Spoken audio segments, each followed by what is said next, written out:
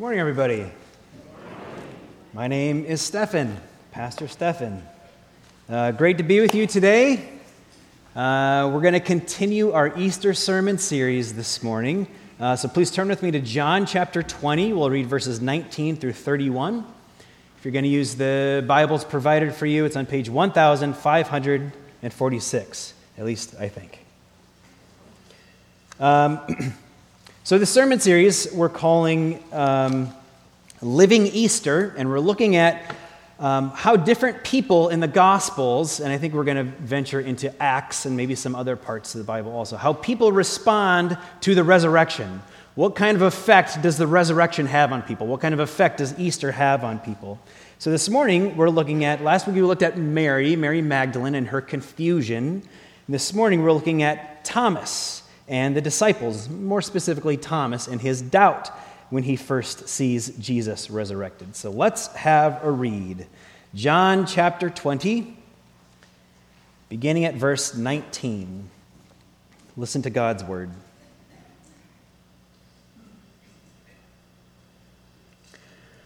On the evening of that first day of the week, that's Easter, when the disciples were together, with the doors locked for fear of the Jewish leaders, Jesus came and stood among them and said, "Peace be with you." After he said this, he showed them his hands and side. The disciples were overjoyed when they saw the Lord. Again, Jesus said, "Peace be with you. As the Father has sent me, I am sending you." And with that, he breathed on them and said, "Receive the Holy Spirit. If you forgive anyone's sins, their sins are forgiven. If you do not forgive them, they are not forgiven." Now, Thomas, also known as Didymus, one of the 12, was not with the disciples when Jesus came. So the other disciples told him, "We have seen the Lord." But he said to them, "Unless I see the nail marks in his hands and put my finger where the nails were and put my hand into his side, I will not believe." A week later, that must have been a long week, his disciples were at the house again, and Thomas was with them this time. Though the doors were locked, Jesus came and stood among them and said, "Peace be with you." And he said to Thomas, "Put your finger here. See my hands. Reach out your hand and put it into my side. Stop doubting and believe." Thomas said to him, "My Lord and my God." Then Jesus told him, "Because you have seen me, you have believed. Blessed are those who have not seen and yet have believed." Jesus performed many other signs in the presence of his disciples, which are not recorded in this book, but these are written that you may believe that Jesus is the Messiah, the Son of God, and that by believing you may have life in his name. This is the word of the Lord. Thanks be to God.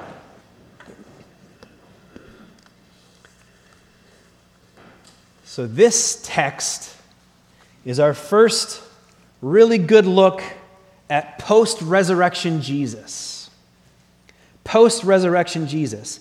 And what I find most fascinating about post-resurrection Jesus in John chapter 20 is the fact that, besides the fact that he kind of appears out of nowhere, at least twice he just appears out of nowhere, he's really quite ordinary. He's the same guy, and he says pretty much the same things, and his body is still his body. Now, this is the body that Jesus will have for eternity. Today, Lois Hannock is with Jesus. And as she sees Jesus, she sees exactly this body that we're reading about in John chapter 20, with wounds and all. This is the glorified body of the resurrected Son of God. Now, what really surprises me is that this is the body. You kind of half expect for the resurrected, glorified Son of God to be so glorious that it wouldn't just be a normal body. Part of you would expect that the glorified, resurrected body of the Son of God would be so amazing that we wouldn't be able to touch it with our hands or behold it with our eyes. Part of you would half expect that Jesus' body, his resurrection, heaven-ready body, would be so amazing and so holy that the room where Jesus and his disciples were meeting would just spontaneously combust out of too much holiness. But it doesn't. It's just an ordinary body. You remember the story of Uzzah? I talk about Uzzah a lot. It's occurring to me. Uzzah must have left an impact on me when I was a kid. In fact, I think we mentioned it on the podcast a couple of weeks ago. Uzzah is a guy in the Old Testament. He was one of the Israelites in 2 Samuel, and one of Uzzah's jobs was to take care of the Ark of the Covenant. The Ark of the Covenant was this very important, very special, holy box, which was made out of wood and gold, and it represented the presence of God. See Indiana Jones. So the Ark of the Covenant is this very, very important, very precious box, and Uzzah's job was to take care of the important box. Well, one day, the Ark of the Covenant was being moved from one place to another, and it was being moved on an ox cart, which is already against the rules. You were not supposed to move the Ark of the Covenant on an ox cart, but they did. Well, the ox cart went over a bump, and poor old Uzzah, he saw his life flash before his eyes as the Ark of the Covenant is unbalanced on this ox cart. And so he reaches out his hand and he steadies the Ark of the Covenant and he touches it. And that was the end of Uzzah. No more Uzzah. You can't touch the Ark of the Covenant and live. It's too holy. It's too glorious. Ordinary humanity, ordinary Uzzah, is not compatible with the holiness of the Ark of the Covenant. It was the holiness of the Ark of the Covenant versus the ordinariness of Uzzah, and Uzzah lost, and he lost hard. Why? That box, which merely represented the presence of God, was too holy. It was too much. It was too glorious. And Uzzah's ordinariness was not compatible with the holiness of the box. Now, compare that story, the story of Uzzah, with the story that we read here this morning. Here we have Jesus in his perfect, glorified, eternal, post-resurrection body. You would expect him to be dangerously radiating glory all over the place. But his interaction with these disciples seems so pedestrian. It seems so ordinary. It seems almost earthly. Nothing exploded. No one dropped dead. It was just a meeting between friends. Jesus showed his battle scars. They talked a little bit about the nature of life and faith, and then he disappeared, and that was it.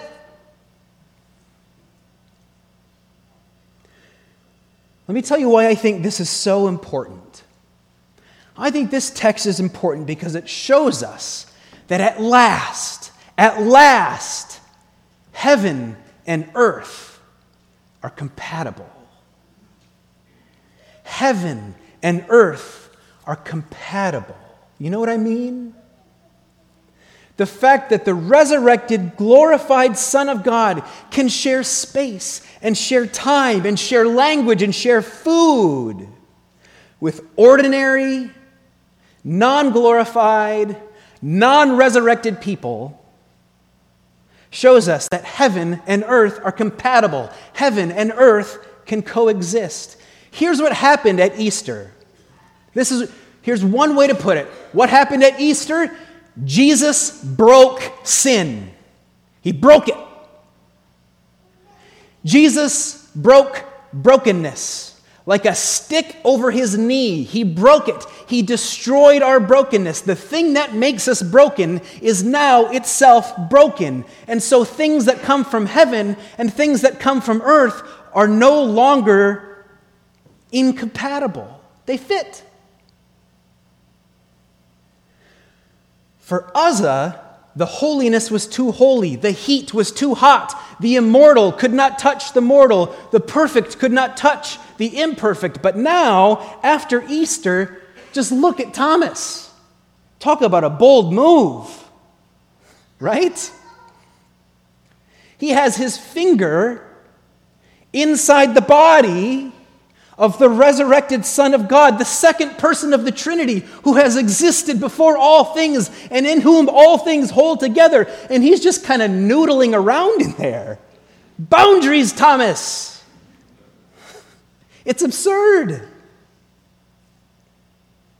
Not only is this a comical invasion of personal space, but compared to the story of Uzzah, it's hard to reconcile the two, right? In fact, you could even make an argument that Thomas in this situation is being way more casual than Uzzah ever was, right?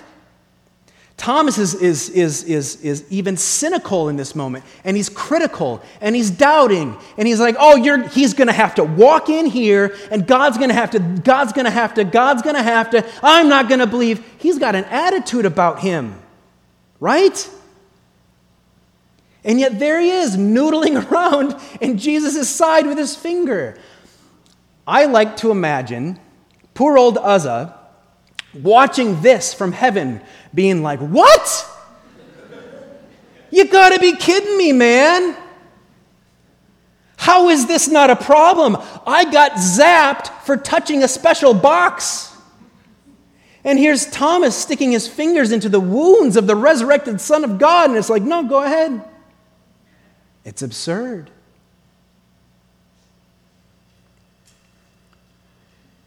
Here's the difference between Uzzah and Thomas, theologically at least. Here's the difference. See, Uzzah needed someone to stand between the ark and him. Uzzah needed somebody holy enough to be able to touch the ark and human enough to be able to touch him. And Uzzah did not have that. But we do. In Jesus, not only do we have someone who is human enough to address the brokenness in us, but he is holy enough to address the beauty and the glory of heaven. Because of Easter, heaven and earth can coexist over Jesus.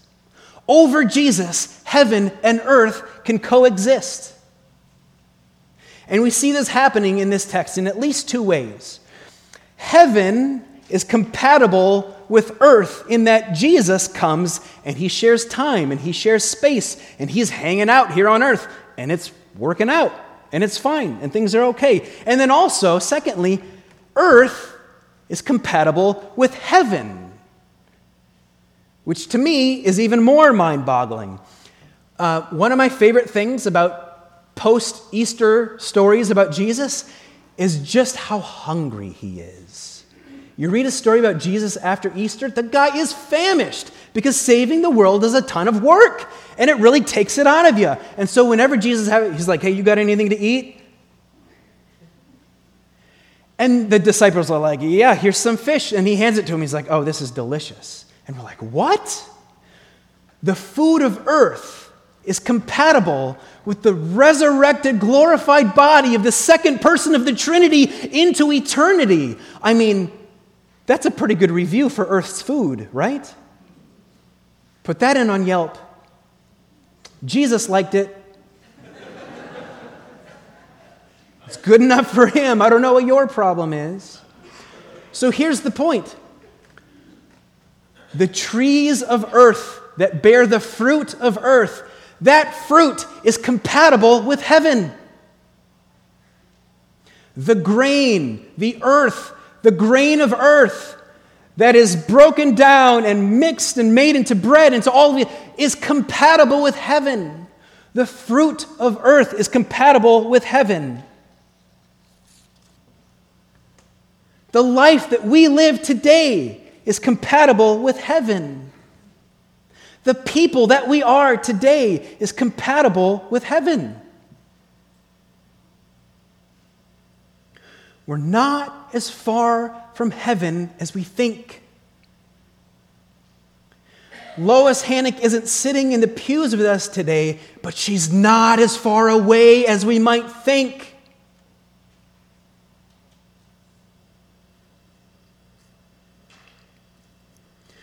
Let's push pause here for a second. You know what else I find to be really, really remarkable about this text? This is a text about how heaven and earth are compatible. Yes, also, this is a text about doubt. It's a text about doubt. It's a text about brokenness. It's a text about I won't believe. I don't believe and I won't believe unless God comes to me on my terms, hissy fit, hissy fit. And it's remarkable to me. Heaven is invading earth before everyone's eyes, and yet there is so much doubt in this text. There's so much doubt. In fact, if you read the rest of the story of this post-resurrection Jesus, there's doubt all over the place, maybe even more than there ever was before. People just aren't always believing. They're just not buying it. At the end of Matthew, the Gospel of Matthew, Jesus is for 40 days, Jesus does this thing, in and out with the disciples, in and out, for 40 days. And now Jesus is going to ascend to heaven. And Matthew says, people worshiped Jesus as he was about to leave, and everyone is really excited, and a bunch of people just still didn't believe. I'm like, what? And I read that about people not believing as they're standing there directly in front of the resurrected Jesus and not believing, and it makes me feel a whole lot better about my not believing 2,000 years later. There's a lot of doubt in the air. Poor Thomas. Everybody else has seen Jesus, and he has major FOMO about this. Poor Thomas. He's the one guy who needed to see him. Everybody else probably could have believed just from hearing it. Not Thomas. He had to see Jesus, which is probably why it didn't work out perfectly for him to see Jesus. But he's this very analytical person. He's this very skeptical person. And he's not going to believe until he sees it just because that's who he is. And in the case of Jesus, he's not going to believe until he puts his hand into the side of Jesus. I wonder why Thomas had to touch Jesus' wounds in this situation in order to believe. Why his wounds? Why wasn't it enough just to be in the room with him?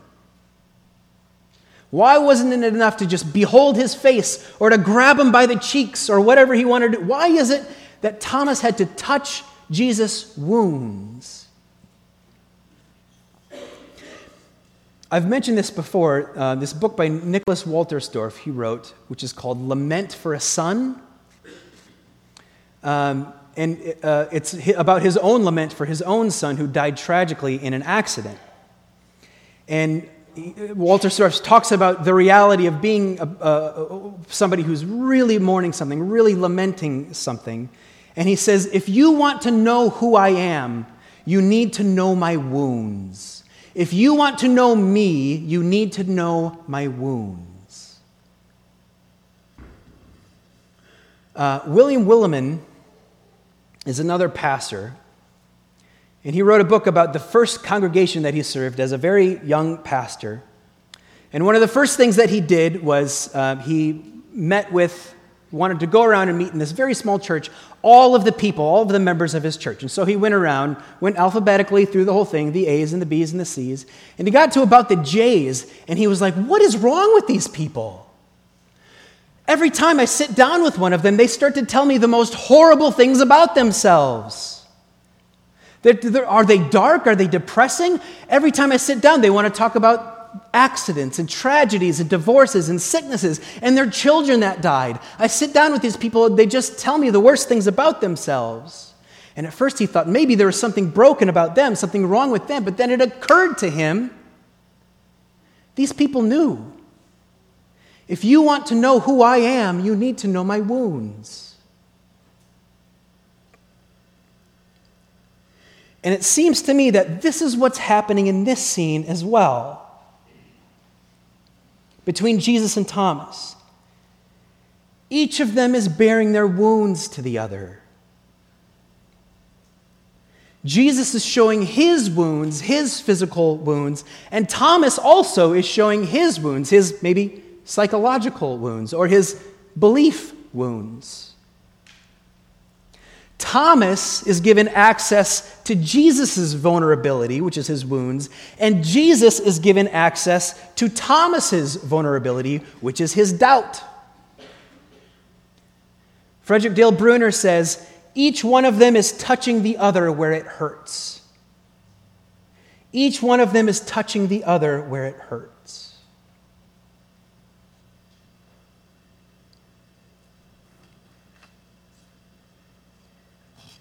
And here's the thing.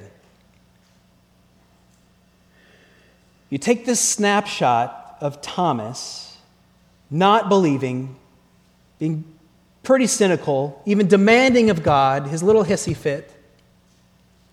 And you might think, well, here's someone who's incapable. Here's someone who is behind the eight ball. Here's somebody who is going to be unable to serve, unable to move the needle for the kingdom. But if you read the stories in church history, that is absolutely not true, because Thomas went out and he crushed it for the kingdom of God. Like, crushed it for the kingdom of God. He did amazing things for the rest of his life. There's also evidence that he continued to doubt. In fact, if I know anything about human beings, I can guarantee you that Thomas spent the rest of his life continuing to doubt, or at least wrestling with the doubt. And that is okay. Do you know why? Because heaven is compatible with earth. Because Jesus' wounds are compatible with Thomas's wounds. Because Jesus' glory is compatible with Thomas's doubt. Heaven is compatible with Thomas's doubt. Heaven is also compatible with Mary Magdalene's confusion from last week. Heaven is also compatible with Peter's denial. Heaven is also compatible with, you fill in the blank. Gone are the days of Uzzah. Gone are the days of Uzzah. Heaven is compatible with earth. Consider for a moment heaven's compatibility with you.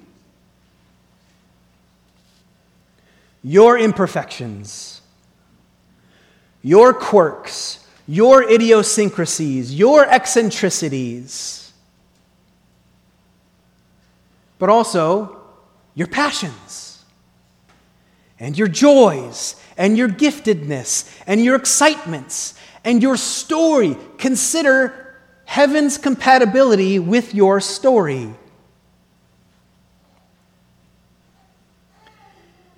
Thomas went out and crushed it for the kingdom of God with everything that he was, all of his eccentricities, all of his idiosyncrasies, and all of his outright sinfulness. It can be exactly the same for us. Jesus and Thomas embraced one another over their particular wounds. I wonder how you and Jesus might do exactly the same. Pray with me.